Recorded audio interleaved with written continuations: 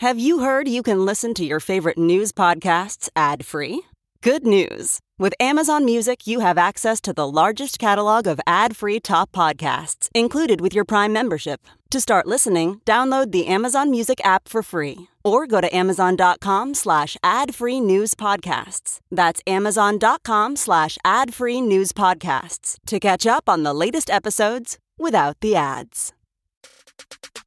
Today we're going to talk about the conclusion of Trump's second impeachment trial, a shameless stunt by Mitch McConnell in the wake of Trump's acquittal, and my interview with Al Franken, where we focus on Trump's defense lawyers without even throwing back to the SNL days and doing some character work. I'm Brian Tyler Cohen, and you're listening to No Lie. On the off chance that you haven't heard, Trump's second impeachment trial is over. He was acquitted with what was actually a surprisingly higher number of Republicans joining Democrats for a final tally of 57 to 43. Those Republicans include Senators Burr, Collins, Cassidy, Murkowski, Romney, Sass, and Toomey. Now, whether for posterity or if you didn't watch the trial, I do want to reiterate the core elements of the case that the impeachment managers, led by Jamie Raskin, put forward. And those three elements that prove Trump's guilt are this. One, was the violence on January 6th foreseeable? Was it predictable that the crowd at the Stop the Steal rally was poised for violence if provoked? And the answer is of course. When Trump went to the podium, he knew that those in attendance were inflamed, that they were armed, and were ready for violence. The seeds for that violence were sown by him with the big lie. This idea that the election was rigged, that Trump was the victim of some massive conspiracy. Trump spread that lie over the course of months, inflaming his base, resulting in death threats and real-world violence. And yet Trump rewarded his supporters who resorted to violence. He rewarded those who encircled a Biden bus in Texas and ultimately tried to drive them off the road, tweeting, "I love Texas."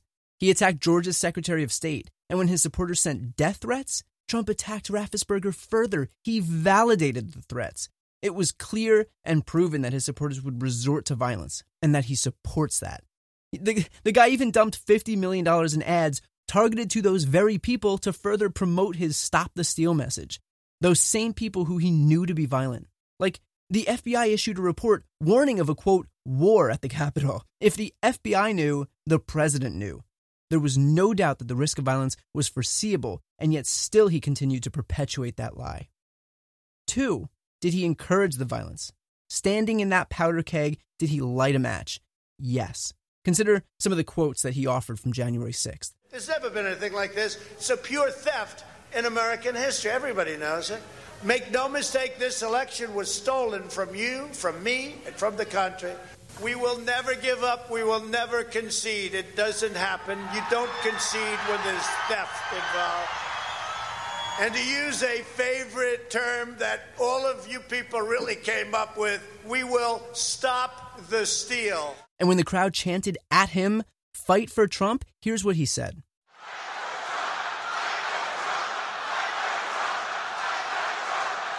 Thank you. He said, "Thank you." He then quite literally sent them to the Capitol. He told them to fight like hell and sent them to Congress. Beyond that, he implied it was okay to break the law because the election was being stolen. He said, quote, "When you catch somebody in a fraud, you're allowed to go by very different rules." So it's clear he said it and his supporters did it. And we know that because his supporters said they were acting on Trump's behalf. They said, quote, "Trump is calling on us to fight." Like, in their desperation to show their allegiance to the guy, they just proved the case against him, that he was responsible. I mean, even those in his own party acknowledged that Trump encouraged it. Senators, members of Congress, Republican governors. We had Larry Hogan, Charlie Baker, Chris Christie, Adam Kinzinger, John Katko, Ben Sass, Mitt Romney. So if you're wondering if he encouraged it, the answer is yes. And finally, the last question, did Trump act willfully in his actions that encouraged violence? Did he mean to do it? Well, let's see. He stood before an armed, angry crowd, known to be ready for violence at his provocation. And what did he do? He provoked them. He aimed them at the Capitol, told them to fight like hell, and they did. And his conduct after that proves that he acted willfully. He tweeted a video during the insurrection. Quote, "We had an election that was stolen from us. It was a landslide election, and everyone knows it." He tweeted during the insurrection, "These are the things and events that happen when an election is stolen from us." So when he had the opportunity to quell the violence, he chose instead to validate their very reason for committing it. Like, consider too, when Trump wants to stop something, he does it. easily and quickly. Some errant synapse fires in Donald Trump's brain, some fleeting thought pops into his head, he will tweet it out in half a second to 88 million people.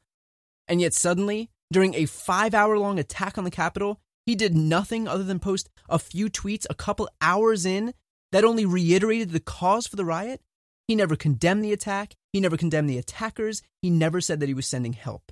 He reacted exactly as someone would who was delighted, even as a police officer was killed, after his own supporter was killed, after his own vice president faced assassination. Trump's reaction is evidence of his intent. He reacted exactly as he would if he intended for a mob to overtake the Capitol. And so clearly the case was a home run. It was beyond dispute and managed to persuade some Republicans who, frankly, I'd have never expected to break ranks. But one of the senators who voted to acquit, unsurprisingly, was Mitch McConnell. And that was despite having primed his conference to vote their conscience. But here's what McConnell said after the final vote that made me feel like I was living on a different planet. January 6th was a disgrace. American citizens attacked their own government. They used terrorism to try to stop a specific piece of domestic business they did not like. Fellow Americans beat and bloodied our own police. They stormed the Senate floor. They tried to hunt down the Speaker of the House. They built a gallows and chanted about murdering the Vice President. They did this because they'd been fed wild falsehoods by the most powerful man on earth. Because he was angry he'd lost an election. Former President Trump's actions preceded the riot for a disgraceful dereliction of duty.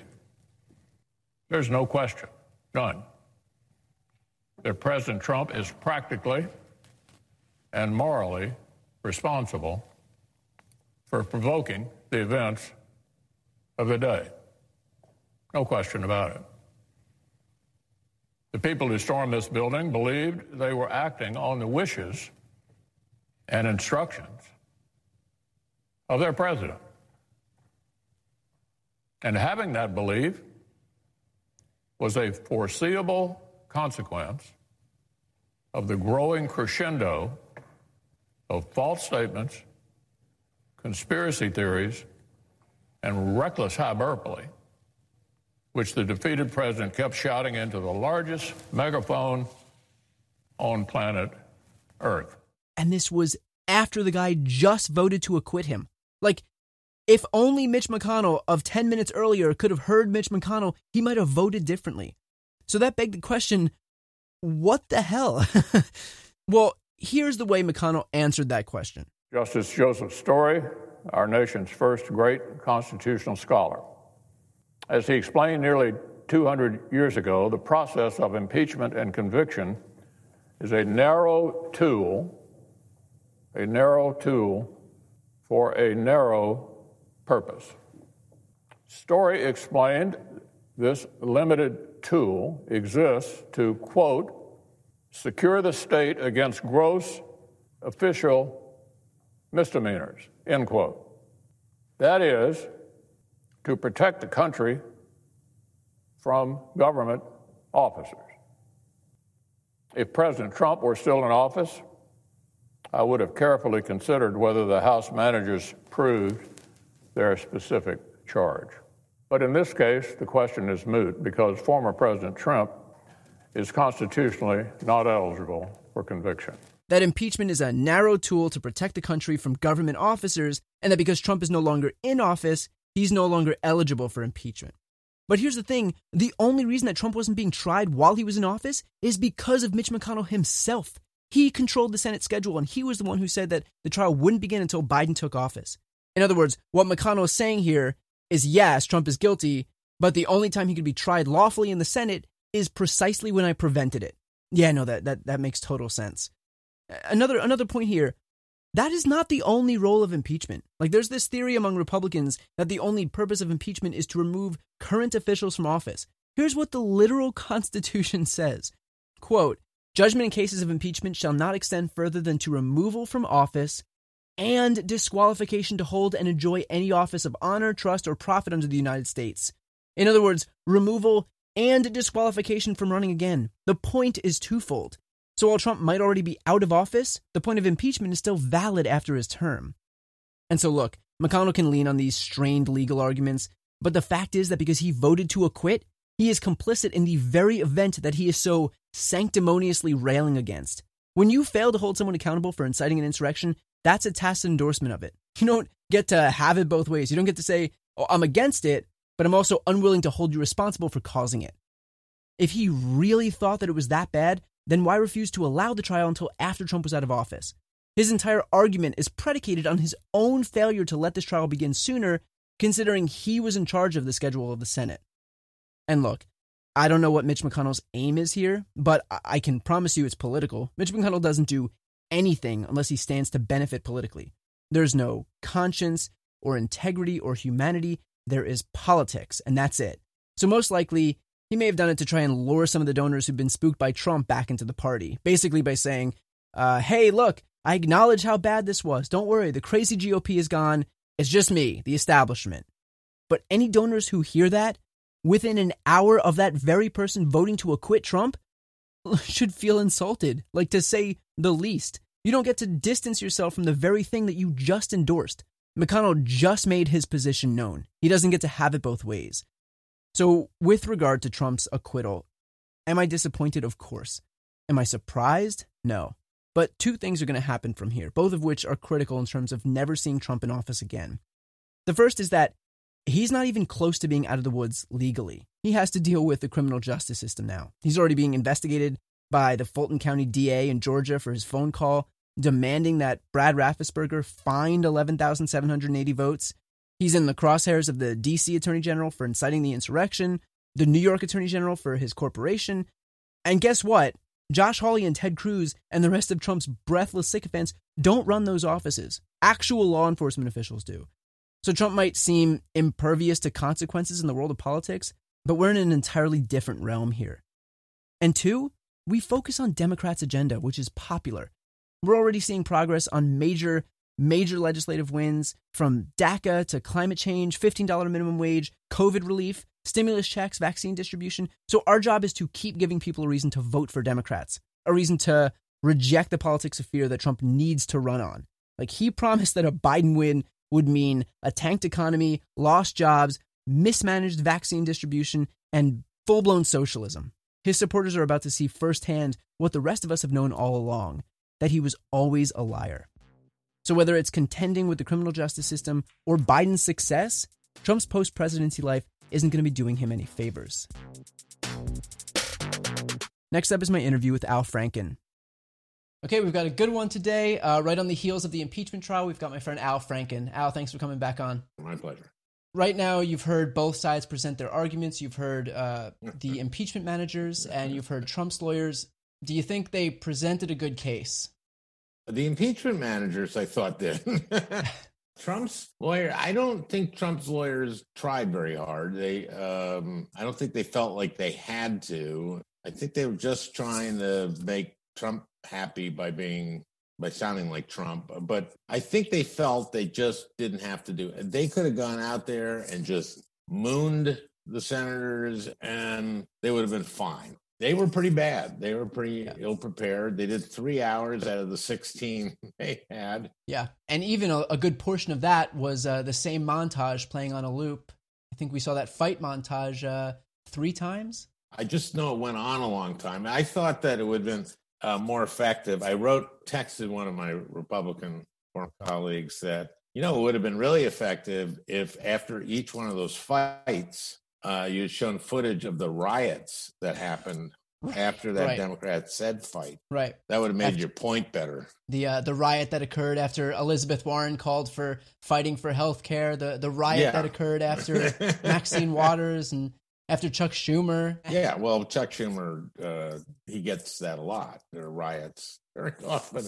Yeah. When inciting this thing, it was an incitement that lasted from really before November 3rd, but certainly starting early in the morning, November 4th, saying it had been stolen. Right. And so it was a long incitement. And they wouldn't have been there unless they felt those people thought it was stolen. And he kept saying it was stolen.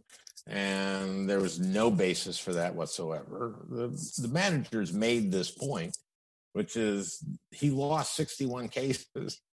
Yeah. That was the legitimate way to do it, even though those cases were not legitimate in many cases. And the judges, and as the managers said, that Trump appointed judges. Yeah. Basically, wrote pretty scathing opinions dismissing those. Yeah.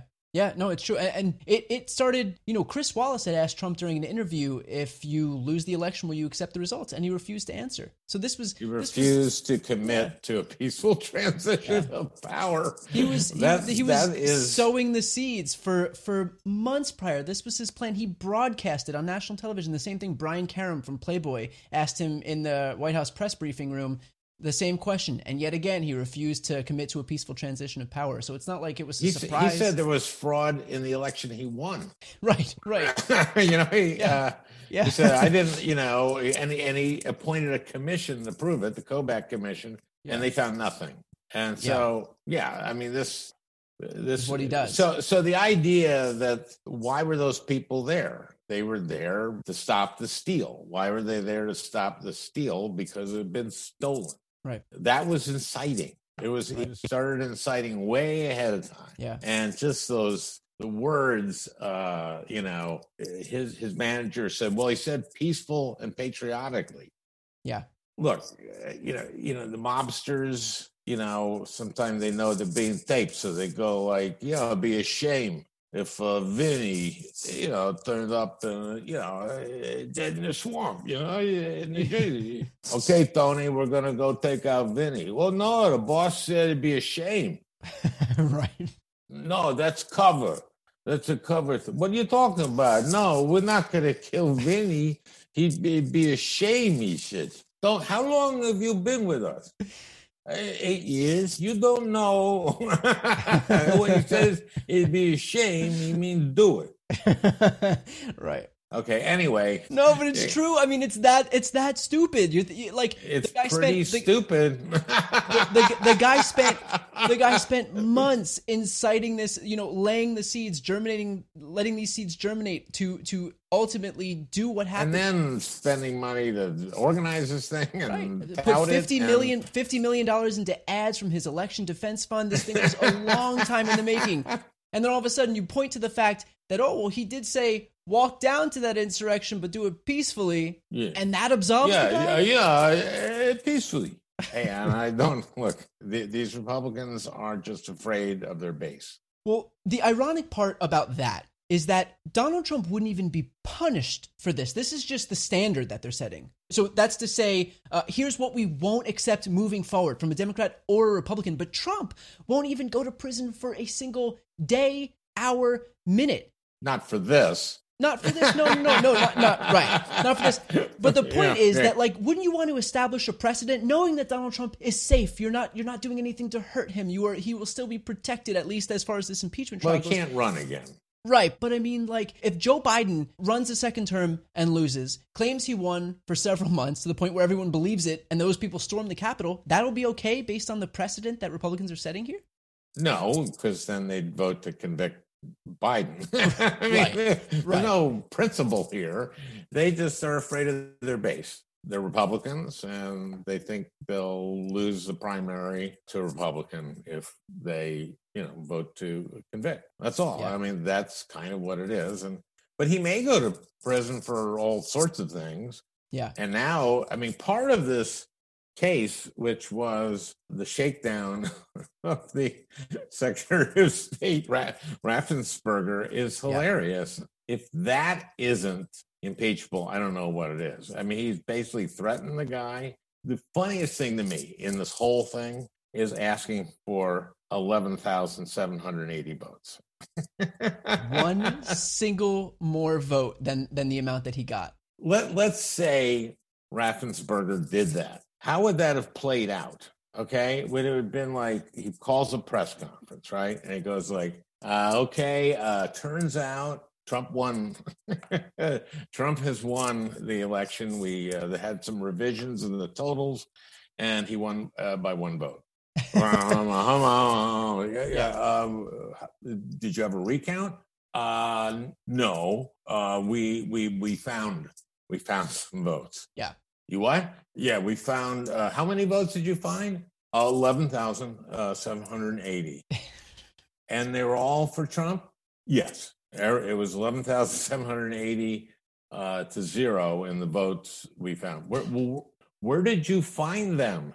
In a box. Where was the box? In a closet. I mean, what's he asking the guy to do? Yeah. How stupid is this? How desperate. If you listen to that call, it is just so desperate. Yeah. Because at this point, he knows he's tried almost everything. And the last desperate thing he's going to try is to kill the vice president. It seems. I mean, that happened today where you saw his counsel, Trump's counsel, go like, I don't know what happened. And Tuberville has said that he got a call from the president, and he told the president, they told Trump that they just pulled Pence out and he had to go, and he hung up on the president, right? And then soon after that, he texted a text attacking the vice president, knowing that his life was just put in danger. And then that lawyer said, and they have really good relationship. Yeah. Well, until he tried to kill him. Right. And then that has a way of ruining, of hurting a relationship. I've found that sicking a mob of insurrectionists on people even tends to hurt the relationships that I have with people who are otherwise pretty good friends. I mean, that's just what I found. Yeah, it has severed. Yeah. So that's what that lawyer is saying at that time. He's going like, they have a really good relationship. Yeah. There's a mob chanting, hang my Pence. Right. And people in the White House evidently are saying to him, you got to do something. And McCarthy calls him. Chris Christie is going on TV going like, he incited this. And Chris Christie is, a Trump sycophant. Yeah. It's amazing to watch this. And it's sad, isn't it? To see these senators who don't have the cojones to just go like, okay, come on. Let me ask you one more question. And that is that you know a lot of these people. I'm assuming that you might be friends with some of these Republican senators. Do you think there's any understanding of what kind of a country they're creating here, like where this is allowed? Is there any appreciation of the gravity of how this will fundamentally change our democracy? The capacity to fool yourself that human beings have is pretty strong. I have talked to a few of these guys and tried to talk them out of their positions. And it's been interesting because I've gotten some kind of acknowledgement that they're doing it for political reasons. Yeah. Well, as if I didn't know, but I mean, some sort of admission after a long breaking them down to finally, okay, I'm not proud of it, but not ashamed enough to actually do the right thing. Yeah. They don't say that part, but that's the subtext. Quite inspiring. Yeah, I can imagine. Well, in the meantime, the good news is that, it's not just Trump on trial. It's all of these Republican senators whose legacies will be inextricably linked to their vote in this trial. So, as of this recording, know what? I've said this kind of thing before. I've tweeted that kind of thing before, and overwhelmingly doesn't move anybody. The response, my people, our people, is they don't care. Yeah. That's going to be their legacy. They don't care.